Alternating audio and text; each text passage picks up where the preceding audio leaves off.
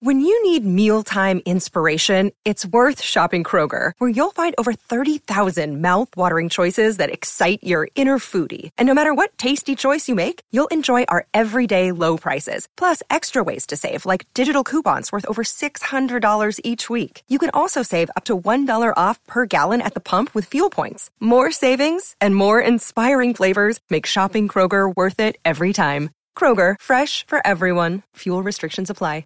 The Slate Culture Gab Fest is brought to you by Audible.com, a leading provider of spoken audio information and entertainment. Listen to audiobooks whenever and wherever you want. Get a free book when you sign up for a 30-day free trial at audiblepodcast.com/culturefest. The following podcast contains explicit language.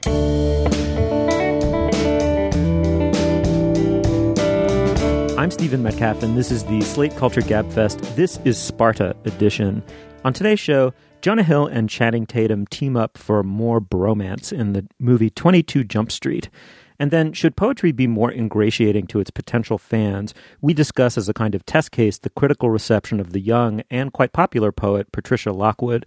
And finally, what makes a song the song of the summer? We discuss this with the critic Chris Molanphy, who covers the pop charts for Slate magazine. Joining me today is Slate's deputy editor, Julia Turner. Hello, Julia. Hi, Steve. And of course, Slate's film critic, Dana Stevens. Hey, Dana. Hey, Steve. I have to say, we are the three least Spartan people who ever lived. You think we're more Athenian? I mean, in our best iteration, we're Athenian. Basically, we're sickly people who would die off early in a warrior culture. But that said, we decided to call this the This is Sparta edition. Julia, why'd we do that? Because this is the 300. This is our 300th episode. I can't believe it's been that many. I can't believe we've sat down 300 times to do this show. Yeah, I don't think of it in terms of numbers of shows. I think of it as years' worth of shows. So that number was truly shocking to me. But yeah, I guess the math makes it true. I think about it in terms of irradiations of ennui. And how many of those have there been? It's sort of more of a per second measurement, Dana, but I think it's quite low right now. So I feel fresh. I feel like this is only number 296 or 97. All right, good to know, Steve. All right, moving on. Julia, before we really dig in here, before we tuck in with our subjects, we have an announcement to make. Yeah, just a reminder that Slate Plus exists and is awesome. For $5 a month or $50 a year, you can support Slate's journalism and get lots of podcast extras, including ad-free versions of our show with bonus segments. This week's bonus segment will feature an interview with our star and sadly outgoing intern, Anna Shechtman, who, in addition to her work for us, is also Will Shortz's assistant, creating crossword puzzles for the New York Times, and who managed to sneak a Slate podcast clue into the crossword last week. So we'll get the blow-by-blow of that and hear a little bit more about her work as a cruciverbalist. All right. Thanks, Julia. That sounds great. Moving on. 22 Jump Street is an action comedy starring Jonah Hill and Channing Tatum. It's filled with goofy, self-referential asides about its status as a sequel to a movie that itself was a reboot of a half-forgotten TV show. It is cheekily irrelevant, and just as predictably, it cleaned up over the weekend, pulling in something like 65% more at the BO than its predecessor. Is this all in good juvenile fun, or is there something else at work? First, let's listen to a clip. What up, fellas? We across the hall neighbors. Oh, the Yangs. Hey, what's up, man? With the Yangs, man. What's going on, man? Kenny Yang. What's up? What's going on? Keith Yang. Oh, you're twins. We're brothers, too.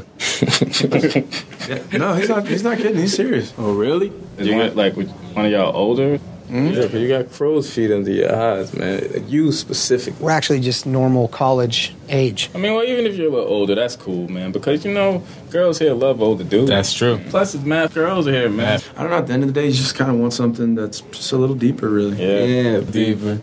Jeans buy me a coat.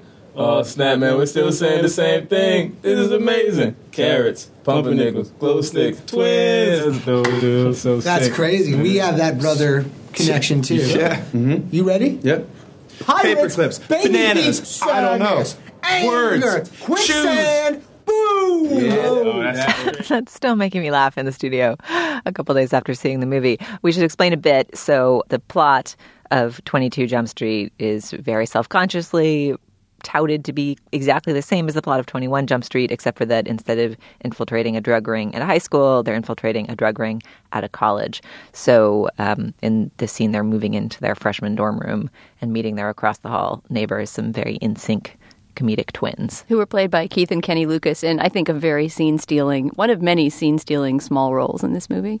Yeah, very funny. Dana, your persnickety tribe, known as the critics, didn't seem too offended by this, nor too turned on by this movie.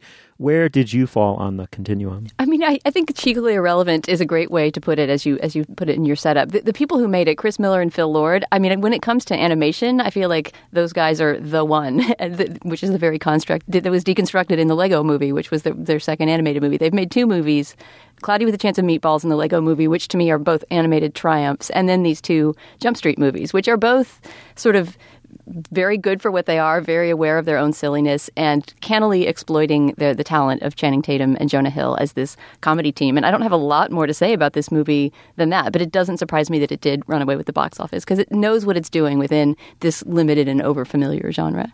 This is so interesting. I mean, I looked a little bit into the CVs of the creators of the movie, Julia, and was surprised to find that they were associated with the two movies that Dana points out, Cloudy with a Chance of Meatballs and the Lego Movie. And I agree with her assessment of those movies.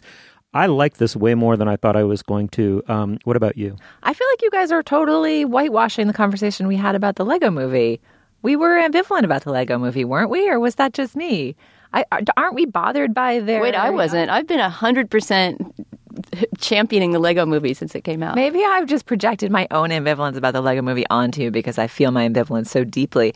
But isn't there something... I mean, if these are the new comedy overlords of Hollywood, which they basically are, they've got this hugely successful live-action comedy franchise. And in both this movie and the Lego Movie, they are trying to have it both ways. They want to make fun of the conventions of the genre that they're working in while totally exploiting those and laughing all the way to the bank in a way that feels very meta and modern and sort of asks you to short-circuit your own critical faculties a little bit to enjoy the movies. I don't know. There's something fishy about it. I don't like it. I don't like it. I mean, I love it. I laughed my ass off. I thought it was really funny. I would recommend that you go see it. But it feels sinister. I think there's something sinister that this movie and the Lego Movie have in common. I think I want to pursue that line of thought because I can sense that gambit happening a little bit in these Jump Street movies. Although, I mean, as I said, I think that they are such sort of irrelevant summer fun that I can't get too upset about it. But I just don't feel that in the Lego Movie at all. I feel like that movie wears its heart on its sleeve. In addition to, having a very kind of meta and clever way of presenting its jokes, there's a real sweetness and warmth and respect for childhood in that movie. And now I'm talking about the Lego Movie and not the movie we're here to discuss. But all right, yeah, we don't need to rehash the Lego Movie. But for those of our listeners who haven't seen this movie, just to give you a taste of it a little bit, is very early on in the movie, the most winking and self-referential scene is with a character, this Deputy Police Chief Hardy, who sits them down and tells them that their new mission is going to be exactly like the mission in the first film.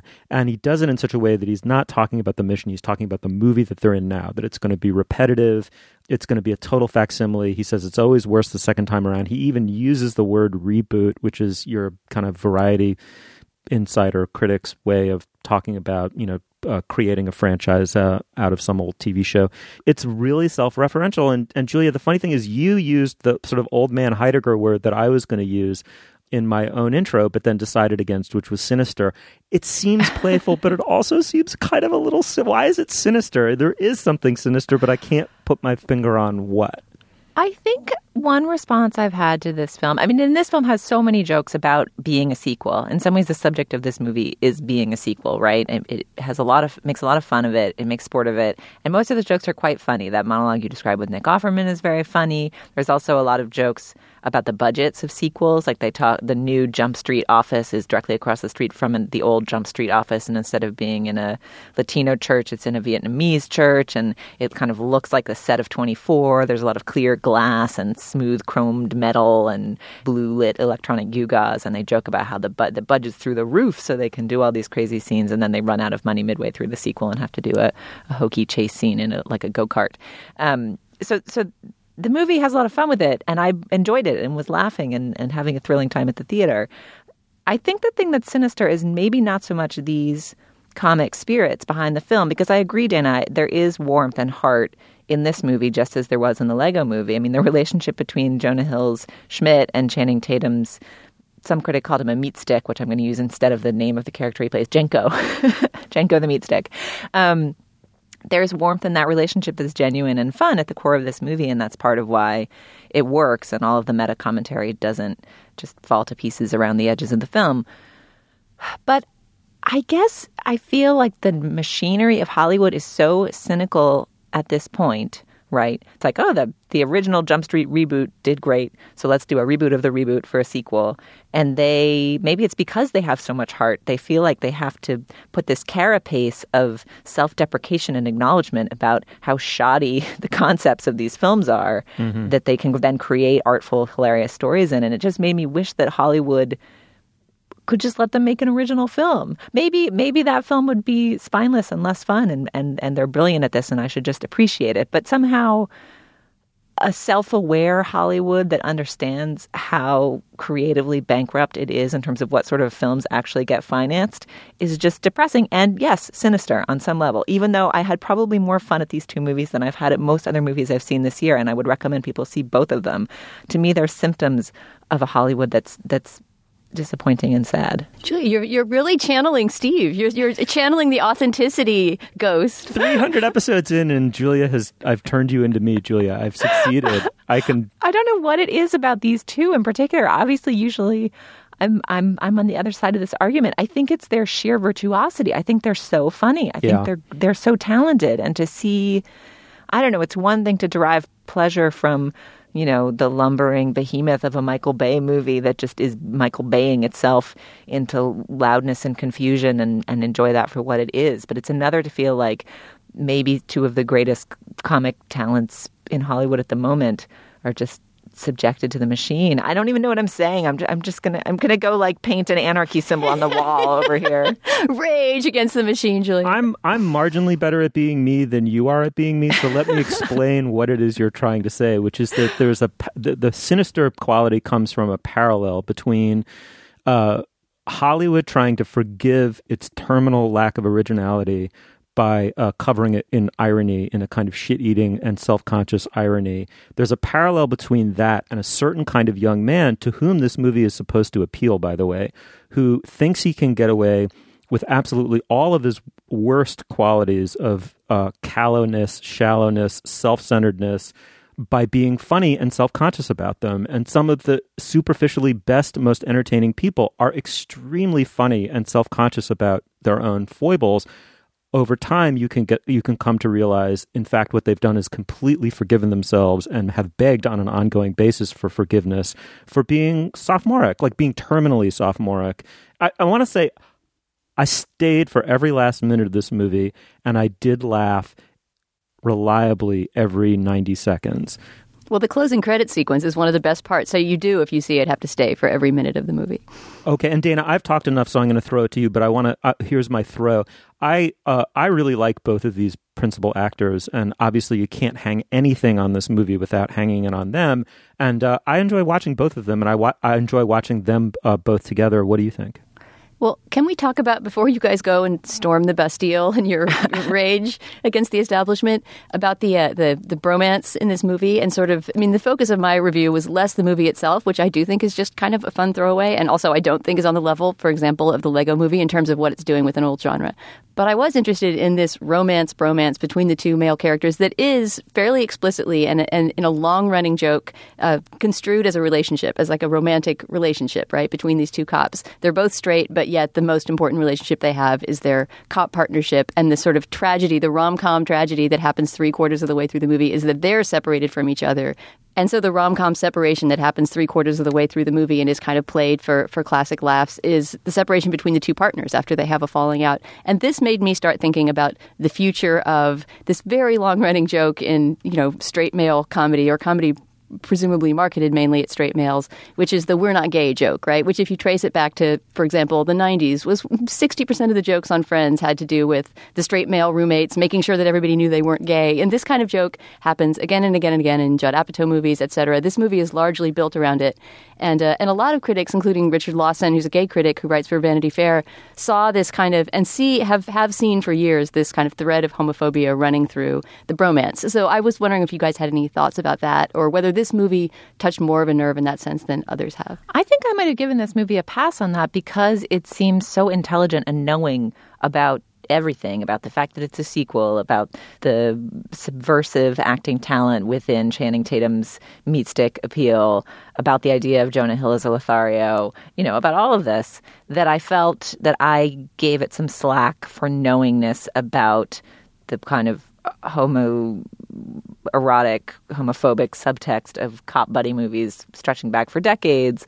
It sort of makes that subtext explicit and makes fun of it in a way that seems so 2014, kind of, aren't we all on board with gay rights? Like, we can make these jokes and there's not actually homophobia animating them. There's like homophobia animating them. I gave it a lot of slack for that. Maybe I was giving it too much slack, but I sort of felt like it was post homoerotic movie. Yeah, I guess, I'm not so much accusing the movie itself of homophobia, which, if anything, it kind of consciously militates against, but just of depending so heavily on that tension and that joke, it made me wonder what the future of that joke is, because I think those are some of the weaker parts of the movie. For example, the part where the two cops go to couples therapy together, and because of the play on the word partner, the therapist sort of assumes that they're romantic partners as they talk about their professional falling out. And I just thought that scene seemed really played out, and it made me sort of wonder, where is there left for this joke to go?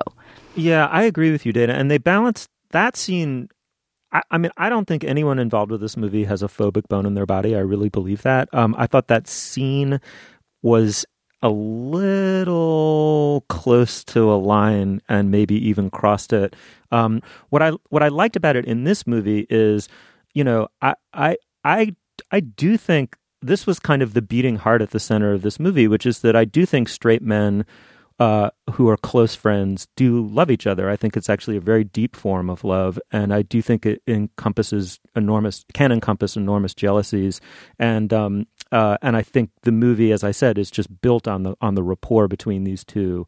I think really gifted performers, and so they brought an element of truth to that truth in their performance to that truth, and therefore I was kind of okay with that as a source of comedy in the movie. It didn't seem to cross that line, but I'm really sympathetic to the critique. I agree. It's just been killed, that joke. Yeah, I would agree, Steve. The rapport between them is really, really nicely done, and they're both kind of perfect in these roles. But I will say that I've never quite understood the degree of Jonah Hill's appeal. I think he's fine in a certain kind of role. I actually really liked him a lot in Moneyball and started to think maybe he's moving out of that classic Jonah Hill role. But this really is him sort of back in the classic Jonah Hill role, which is some combination of abrasiveness and neediness. Like, what is the Jonah Hill chemical equation exactly? And it works fine in this movie. He's got a nice chemistry with Channing Tatum, but to me, Channing Tatum is more of a comic discovery than Jonah Hill. I feel like he's just unfolding as an actor, Channing Tatum, and getting sort of funnier and richer with every role. I can't believe there was a day, for example, in Guide to Recognizing Our Saints, which was the first movie I remember seeing him in, when I thought Channing Tatum was sort of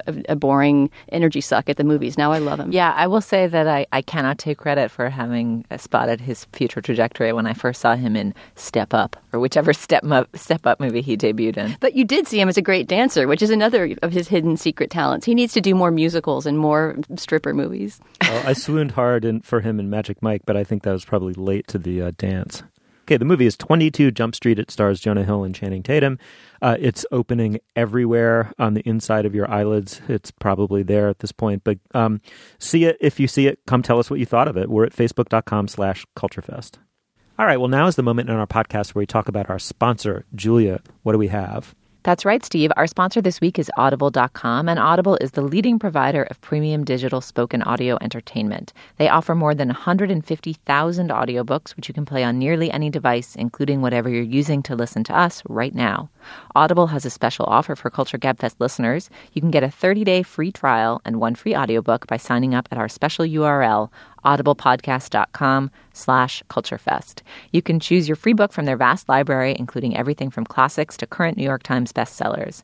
And one book we thought might interest you in light of the conversation we're about to have about the state of poetry is, Dana, The Poetry of Emily Dickinson, as read by the British stage actress Julie Harris on Audible. And Emily Dickinson, I mean, what can you even say about Emily Dickinson? She has created another language within the English language that you can burrow into at any time. Emily Dickinson's complete works are just like this alternate universe of beauty and observation and detail and deep thought. There's nothing she can't do. To me, she's up there with the great writers of the English language, with William Shakespeare, with John Donne. I mean, who else is in the pantheon with Emily Dickinson? She definitely belongs on the bucket list, which is our list of things that you simply must have read in order to be talked to by Steve, and maybe even Dana for this one. I'm not sure Dana will talk to you unless you've got Emily Dickinson in your genes. I feel like for me, the power of Emily Dickinson lies in her poem about a snake. I cannot see a snake or experience a snake without thinking of her poem about the narrow fellow in the grass. She so perfectly captured the experience of encountering all that is otherworldly and alien about a slithering snake that, like, there's no other way to describe it. It's just done. Like, snakes are done. Forget the Bible, forget the serpent. Like, snakes are over. Emily Dickinson did it. And I'll just read the closing lines of that poem. But never met this fellow, attended or alone, without a tighter breathing and zero at the bone. Now, just imagine Julie Harris was reading that to you, and then your life would be even better. Your membership also includes a free subscription to either the New York Times or Wall Street Journal Daily Audio Digest. So give Audible a try today, and please use our URL so Audible knows you're a Culture Gabfest listener. That's audiblepodcast.com/culturefest. Thanks, Julia. All right, well, moving on. Is poetry a just inheritance for all mankind, or is it a coterie art, a preserve for the credentialed and the knowing? It seems we're doomed to have some version of this conversation once every few years. The latest comes in two related installments. First, a BBC presenter named Jeremy Paxman was asked to judge a prestigious UK poetry prize, and he offered up some choice quotes to the press, including he wished poetry would, quote, raise its game a little bit, raise its sights, and, quote, aim to engage with ordinary people much more. He says that he loves poetry, but he maintains that it's connived at its own irrelevance. And then in the second installment, at least of our discussion of this issue, there is an American poet named Patricia Lockwood who has started to become relevant in exactly the way Paxman is presumably implying poets should. Lockwood's success delights some people. It seems to chagrin others. We'll get to that in a second. But Julia, let me start with you. Do you secretly wish that poetry was more like a Song of the Summer or a blockbuster movie, or are you glad that it's a quiet preserve for those who love it? I'm always happy for somebody like Jeremy Paxman to throw a bomb into the insular little hive of poets and say, hey, look at us, talk to us, be human in the world. I'm not sure he's right. I'm not sure what form that should take, but I think that in general, the notion that poetry is a subset of the MFA subculture that we've already talked about, which is sort of insular and a bunch of writers talking to each other and working off of each other's notions of what good work is in this day and age, that poetry operates that way even more exponentially so, because there is no, there is no Jonathan Franzen to hold up to the cloistered world of, academic poets, or there are very few, right? And we get a new poet laureate every so often. One was just named last week, Charles Wright. Right. That could be another cause for our occasion. But, it's not like the poet laureates are often household names before they become poet laureate. So it seems insular. I'm happy I'd like for them to have a segment on the Nightly News. I don't know what form it takes, but I was applauding the bomb throwing a little bit. There's some strange wording in that Paxman manifesto, including the word inquisition, that poetry requires an inquisition. And I think people were somewhat upset by the vaguely, McCarthy-esque sound of conducting some sort of poetry inquisition. Right. I do not believe that people should, that there should be no implements of torture, no racks. Nobody should be set down to have a poetry license issued or revoked or anything like that, obviously. But, the notion of, don't just talk to yourselves and ferret yourself away into a corner, maybe? I don't know. Right. Well, it seems to me there's a production argument and a consumption argument. And let's start with the consumption argument. I was recently reading a quite good biography of the physicist Robert Oppenheimer, and there was this remarkable description of the Institute for Advanced Study at Princeton, which was started, I believe, in the late 40s or early 50s, mostly to aggregate massively talented physicists, but also people from across disciplines. And they had, at one point, I think they had Oppenheimer, and I think Oppenheimer ran it in its earliest incarnation, and he brought in Einstein, but also many other minds that really fathomed mysteries that people had thought for all eternity were completely unsolvable. And the one person they were all afraid to talk to who was there, who literally was the beautiful girl that no one would ask out on a date, was T.S. Eliot. He sat there so intimidating and looming so large in the imagination of all the early participants in the Institute that literally no one was able to talk to him. He was so terrifying. I think that there ought to be a nostalgia for someone whose gifts are in painting or poetry or theater or any of the old supposedly fine or high arts, who looms massively large in the common imagination, even though that person shouldn't be T.S. Eliot. He shouldn't be a crotchety old white anti-Semite, preferably. So the question is Maya Angelou, who just died, did she loom that large? Would people be afraid? I'd be afraid to approach her, and I admire her. So then the other question is, well, is on the production side, are there such poets and there isn't a proper megaphone for them, or is there something deeper and more structurally true about culture now that we can't possibly elevate someone who writes verse to that pinnacle of authority? I mean, those are really hard to answer questions, and also it also should be said that there's a whole other paradigm for being a poet, which is living completely alone and isolated in your own house, as the Belle of Amherst did. And the case can be made without even cracking the slightest sweat that Emily Dickinson is every bit the poet, if not the superior poet, to T.S. Eliot. So it's not as if in order for there to be great poetry, there needs to be a kind of authoritarian centrality to the figure of the poet.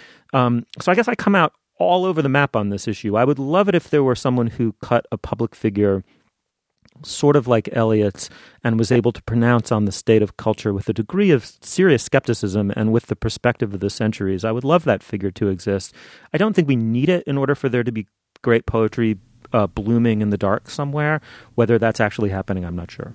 I mean, it seems that poetry has always bloomed in the dark and will continue to do so, and that any attempt to tie it to some sort of civic authority is always going to be tenuous at best, and in the current culture is just really almost a joke. I mean, I was reading a profile of Charles Wright, the new poet laureate who was named last week, who, by the way, sounds like this wonderful man. Talk about the Belle of Amherst. He's just a guy who lives in a shed in the woods somewhere and is like 10 miles from the nearest phone or something. That's how cut off he is from the world, and he's now going to be our poet laureate. But the most telling and chilling detail in this profile of the new poet laureate is, do you know how much the poet laureate is paid by the U.S. government, by our tax dollars? It pays $35,000 a year plus a $5,000 travel stipend to be the poet laureate. It's like being an assistant professor. It's like being a lecturer at a university. It just seemed like such an insult. I would almost rather have it be an honorarium of, I don't know, a gold medal or something, because it is an insult to be paying this 80-year-old man who's made poetry his life this tiny little stipend. It was just so sad. And it just seemed to me like a symbol for how our governmental relationship to the arts has atrophied. All right. Well, why don't we move on to the second part of the conversation, which is there's a poet named Patricia Lockwood who's very young and very photogenic and very Twitter friendly, who's becoming enormously, by the standards of poetry, enormously popular. She's recently been profiled in the New York Times Magazine, and then the daily book critic for the New York Times, the sublime Dwight Garner, has written about her. Patricia Lockwood's sexy, surreal, and mostly sublime poem seem to have been, as James Joyce said in Ulysses, about a batch of folktales, quote, printed by the Weird Sisters in the year of the big wind, close quote. And then Dwight goes on to say, they scatter lightning and lawn debris across your psyche. Dana, Patricia Lockwood is very, very good on Twitter. She has something like 30,000 followers. It may have doubled since I last looked. She's also very well known for a poem that, of all things, a poem that went viral called Rape Joke. What do you make of her growing celebrity? And what do you make of that poem? I'm very curious to know, because I'm not sure I know what I think of either. Well, I mean, I feel like I should start the discussion of Patricia Lockwood by saying that I can't weigh in on her as a critic talking about all of her poetry. She has, 2 or 3 books of poems now.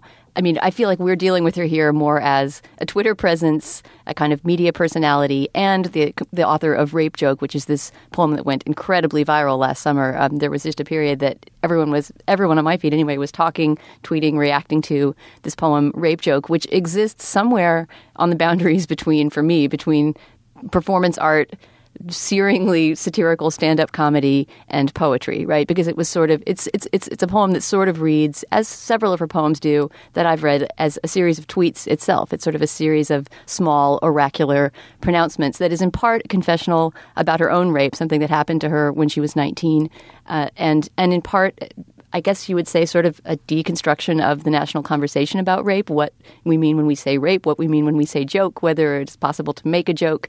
The poem itself is full of jokes. It's a poem that's difficult to read because of the subject matter, but is also playful and witty in a strange way. And I thought it was an extremely powerful performance. I had actually followed Lockwood on Twitter far before the rape joke poem came out, and then stopped following her at a certain point, because even though her tweets were sort of masterfully done, and it's definitely true that she's very good at the medium, there was something about them. It's sort of the same as certain stand-up comics that I like a lot. I might really like their comedy, but there's something about that Patricia Lockwood feeling that was just very intense to have coming at you as often as it was coming at you. It was just too much of these very dense, gem-like, oracular pronouncements. And there was something about it that felt a little bit gimmicky to me. The poem Rape Joke, on the other hand, seemed like it just burst the boundaries of something. I really sort of respected what it did with the medium of Twitter. And it made me, although it didn't necessarily make me want to follow her, because I'm not sure I do need those doses of intensity every few minutes throughout the day, it did make me want to explore her books of poetry more. And especially Dwight Garner's Valentine of a Review. I mean, he seemed profoundly moved and touched by that book, and it made me want to take it more seriously. Mm-hmm. And by the way, that poem is an incredible performance, and just send it right up George Will's nose as far as I'm concerned. But Julia, this has obviously become a very gendered discussion, not our discussion, but the discussion online about Patricia Lockwood. A lot of the people writing somewhat hesitant and potentially critical assessments of her appear to be men. There are a lot of women chiming in, women critics chiming in, defending her and pointing out how male critics deprive women of writerly authority. Where do you fall on this Patricia Lockwood subject? Well, I mean, I think if we circle this back around to the Paxman point, I think it's only been good for poetry for there to be like a national conversation around Patricia Lockwood. I think some of it has gotten a bit heated. That 3 of the most prominent reviews of the book were written by men. There was one in the New Yorker, on the New Yorker's website, that did seem a little bit condescending and somewhat mansplainy, that sort of said, well, I'm concerned that Twitter may be cheapening Patricia Lockwood's poetry. Perhaps she's gotten too used to the gimmick punchline call and response of Twitter, and the poetry is less complex perhaps than her early, more obscure work. I think there are legitimate beefs with that particular review. I think then there were a couple critics, including Mallory Ortberg, whose work I love on The Toast, who said, like, how come it's all men reviewing this book? I found that conversation didn't seem like a particularly useful lens through which to view this work. I mean, I think there is something about poetry, I think, comes back to the central question. Here's a woman who's performing poetry very publicly, who's doing it in an unexpected forum, who makes the explicit subject of her work sex, with which both attracts interest, right? It's more fun to read a poem about sex than it is maybe to read a poem about, like, the abstract nature of being.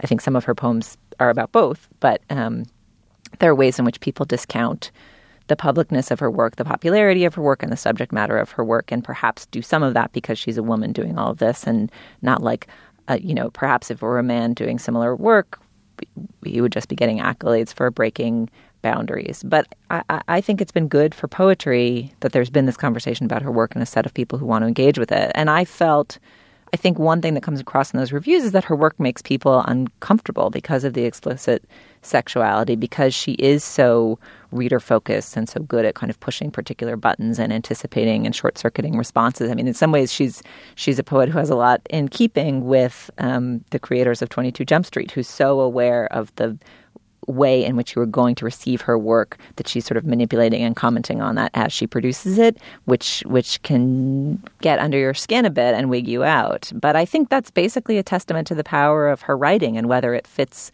as classically poetry, quote unquote, or whether she's creating some new medium online that borrows from the tradition of poetry and is actually transforming it into something slightly new. I think it's going to be exciting to follow her work. Mm-hmm. Okay, well, her latest collection is Motherland, Fatherland, Homeland, Sexuals. I'm very curious to know what listeners of ours make of her work. Come tell us at facebook.com/culturefest. All right, moving on. When Stephen Colbert devotes an entire show to satirizing the competition for the Song of Summer of the century, the very idea of one song to rule them all between Memorial Day and Labor Day has reached a certain status, so writes the wonderful Chris Malamphy in Slate magazine. He goes on to say it's become both an American tradition and something so overhyped it's worth questioning. Chris, welcome to the show. Thank you, Steve. How are you? I'm good. How you doing? Not bad. Chris, but let's begin with the sort of platonic concept, and then we'll force specifics to conform to it. But what did your research tell you? What is a Song of Summer? Is it a legit concept even to begin with? I found myself defending the concept of the Song of Summer when I wrote that piece for Slate at the end of last summer, because the whole premise for it started when Chuck Eddy, who's a pretty well-known music critic, came on social media and said to me, Chris, is a Song of Summer even a thing? Because it seems to me that there are many songs of the summer, and why should there be just one? And, why do we turn it into this grudge match? And what my research showed was that if you go back as far back as, say, the 60s, there were artists who were pretty self-consciously trying to create a song of the summer. I mean, probably the most well-known one from the 60s is Summer in the City by the Lovin' Spoonful. It came out in July. It spent 3 weeks at number one. It spent more weeks at number one than any other song in the summer of 66. And it was pretty clearly the song of the summer. What my research also turned up, though, is that the hype around Song of Summer is a fairly new thing. Like, if you do a Nexus search, there's not a whole lot of grudge match Song of the Summer stuff, certainly before the 90s. There's like a couple of quick mentions. And then you start to turn up these articles in the 90s. Ann Powers did one.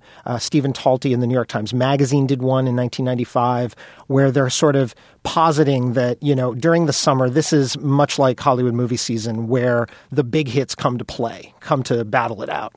And now in the, sort of blogging and social media era, everybody seems to have an opinion on this, and it's kind of snowballed. And I noticed that year after year, the Song of Summer meme, it appears in newspapers earlier. It's covered by more people. And for the piece we're about to talk about now, one of the reasons I did this in a slightly different way this year was I sort of felt like, well, we don't need to make, just a simple predictions article. That's been done. Time Magazine did one. Gawker did one. Everybody's done that. So why don't we talk about, what your Song of the Summer is? So that's where we came at it. Right, and we should describe a little bit what you did for Slate this year, Chris, which is basically create a Song of Summer contest where you go in and select which of the 4 top contenders for Song of Summer for, I think, the past 5 years, and then each 5 years back, before that, back to the early 80s. Right. You sort of say, were you more of a Call Me Maybe person, or were you... What was one of the other ones that summer? That year would have been Call Me Maybe versus Somebody That I Used to Know by Gautier versus, was that 2012? Yeah. Yeah, anyway. Right, so you sort of pick which was your choice from the few recent summers, and then it spits out what's going to be your song for this summer. So I liked it, sort of acknowledged that in the fractured marketplace there are multiple contenders and we'll all have multiple favorites instead of perhaps one true king. Right. And I think what also kind of made the concept snowball just in the last, say, 3 or 4 years is that there's been a pretty clear hit you over the head Song of the Summer for at least the last, 3 or 4 years. Like, when Call Me Maybe dominated the summer of 2012, I don't think anybody argued that was it, or last year we had this 2-song battle and everybody seemed to pick sides. It turned into this Beatles versus Stones, Coke versus Pepsi. It was Get Lucky versus Blurred Lines. It was Get Lucky versus Blurred Lines. And it was a beautiful story because Pharrell was backing both of them. So everybody was joking, well, whatever song wins, Pharrell wins. And, so it's kind of snowballed just in the last few years. Everybody seems to have an opinion now. All right. Well, do you want to walk us through some of your selections? Because I took the quiz and I got Fancy by Iggy Azalea featuring Charli XCX, who is kind of an MVP of Songs of Summer because she also supported Icona Pop's I Love It last year, which was a lot of people's Song of the Summer last year. Right. So let's listen to a clip from Fancy. First things first, I'm the realest. Drop this and let the whole world feel it. Let them feel it. And I'm still in the murder business. I can hold you down like I'm giving lessons in physics. Right. You should want a bad bitch like this. Drop it low and pick it up just like this. Yeah. Cup of Ace, cup of Goose, cup of Chris. I heal something worth a half a ticket on my wrist. Taking all the liquor straight, never chase that. Never stop like we bringing 88 back. What? Bring the hooks in where the bass at. Champagne spilling, you should taste that. I'm so fancy. You already know I'm in the fast lane. All right, so this song's been in my head since it was pointed out to me by your generator.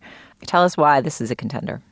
I mean, first of all, it may wind up winning the whole ball of wax because it's already number one, and it's been number one for about a month. And it seems like an unlikely hit when you describe it to somebody because it's, a white female Australian rapper who has learned to rap like a Southern African-American, really male rapper because her model is T.I., who's her mentor. But it's got that Charlie XCX hook, which, as I may have noted before, she's kind of a genius at these great summer pop hooks. She sang the hook on I Love It by Icona Pop last year. That thumping beat that it's got, it's kind of an electro beat, so not your typical sort of hip-hop break beat. And I can speak from my own experience that on the street I live in Brooklyn, somebody was thumping that thing over and over again, and just the sound of that thump, it's almost like it was made for booming out of a Jeep. So it doesn't surprise me at all that it's kind of taken off as the temperature's gotten warmer. Dana or Steve, did you get that song? No, my result was actually the song that was going to be one of my favorites from the lineup we were looking at anyway, which was Do It Again by Robin and Royce Cop. Yeah. And I think one of the things that appealed to me about Do It Again is that it has a very similar kind of lyrical content and sense of romantic yearning as Hang With Me, which was one of my favorite of our Summer Strut list, another Robin song from a few summers ago. It has that same summer romance kind of theme of like, this is going to be horribly painful, but let's do it anyway, again and again. She's kind of the queen of the this is going to be horribly painful. Yeah, but it's like masochism in the club, Totally. Let's listen to a clip. One more time. Just do it again. Blow my mind. Do it again. And then it arrives, the moment before, the anticipation. It's like, wait for it. Wait for the build-up. And then let's do it again. We do what we want. Yeah, I just want to dance on a beach to that song. Right. It's pretty irresistible. What's crazy about Robin is that, like, her hit-making days, she started out in the late 90s as, like, part of the teen pop boom of Backstreet and Britney, and she was promoted that way. She actually had top 10 hits here in America. And then she kind of went back to Sweden and was woodshedding and has kind of emerged as this indie pop goddess in the last 5 to 10 years. So, like, this song is definitely sort of, let's call it a hipster summer hit, but it's not like on top 40 radio. Frankly, it totally deserves to be. It's really catchy and really good. But yeah, she's almost going deeper lyrically as she's gone on and has become more an object of critical acclaim than top 40 pop rotation. Steve, I think you have to speak. Did you pick out any favorites? Did you do the quiz? Okay, well, you're all on the edge of your seat, so I'll let you know what the Song of Summer is going to be. I inputted all of my summer jiggy into the generator, and I got Franz Schubert's Die Schöne Müllerin, which I think for sheer ubiquity factor is just a shoe-in, and it's already thumping on my block in Ghent, New York, out of the pickup trucks. So you actually managed to hack the bot. I'm very impressed, Steve. And I should say also it was very much like last year's competition. It went down to the wire with some of the settee gymnopédie. But anyway, funny stuff. I'm going to go with the Robin. I actually didn't do the online song generator. I forgot to do my homework, but I like that Robin song, and I'm going to throw. I'm part of the, a certain crowd that's going to push for that to become the juggernaut. Are there any other tracks that were part of the Summer Song Generator that you think we'd be remiss not to discuss and share with our listeners here? Okay, so I have two favorites myself, one of which is a pretty big hit and is kind of an unlikely hit, and one of which should be a big hit and is not. I would say my two favorites are a song by Nico and Vinz called Am I Wrong? These guys are really interesting. They are a duo from Norway, and they... you got Steve right there. Yeah. Duo from Norway, and they kind of have this airy, ethereal pop sound, very widescreen, almost African. They've spoken in interviews about how they were going for little African elements. There's a little hook that comes around the chorus where they go, yeah, yeah, yeah, that they totally cop to taking from Ethiopian recordings that they've heard. And it just has this kind of, as I said, cinematic sound to it that I really like. And it sounds fantastic. Again, to talk about context, it sounds fantastic coming out of a radio. Radio people almost love it more than, people buying songs, although it's selling pretty well as well, because it flows really nicely on the radio, and it's got this great sound. So I think when I took the quiz, I got Nico and Vinz. Let's listen to that. Am I wrong for thinking out the box from where I stay? Am I wrong for saying that I choose another way? I ain't trying to do what everybody else doing, just 'cause everybody doing what they all do. If one thing I know, I fall but I grow. I'm walking down this road of mine, this road that I go home. So am I wrong for thinking that we could be something for real?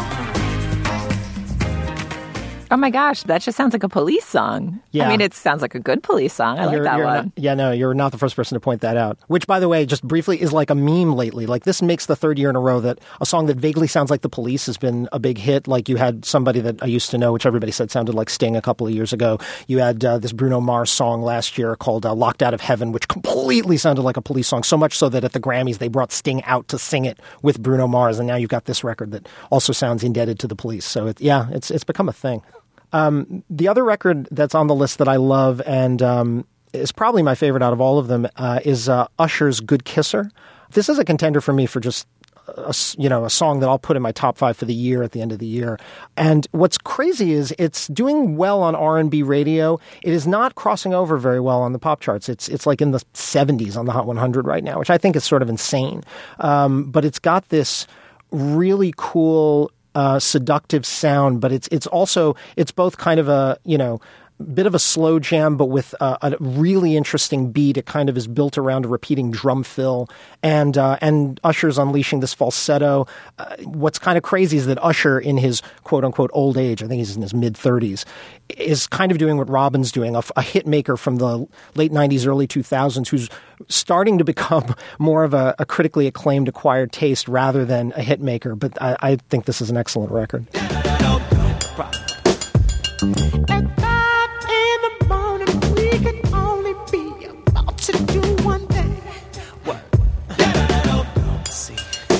So the devil is a lie. Them other girls can't compete with mine. You do it so good, you put my mind. You pull it out, then you open wide. You make me want to tap out and retire. Your pretty lips leave me so inspired. I think that she a winner. She could be a keeper, 'cause she's such a good kisser. Got lipstick on my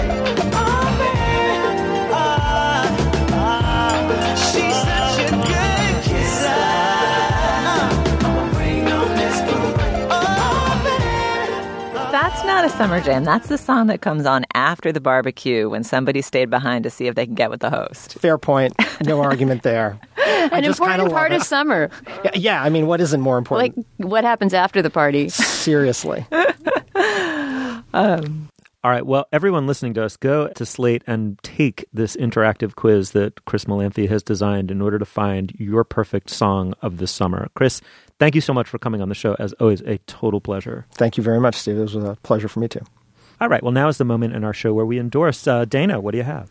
Well, since we were talking about poetry this week, which is such a rare treat, I love when we talk about poetry on the show or read it, I wanted to recommend a poet this week, a young female poet, probably in her 30s, who has 3 books. Her name is Brenda Shaughnessy, and she's someone I know very slightly from my Berkeley days because she studied at Berkeley, but who mainly I know through her work, and she's just an incredible, incredible poet. Her poetry appears here and there, but it's been collected in 3 collections, 3 books. Her first is called Interior with Sudden Joy.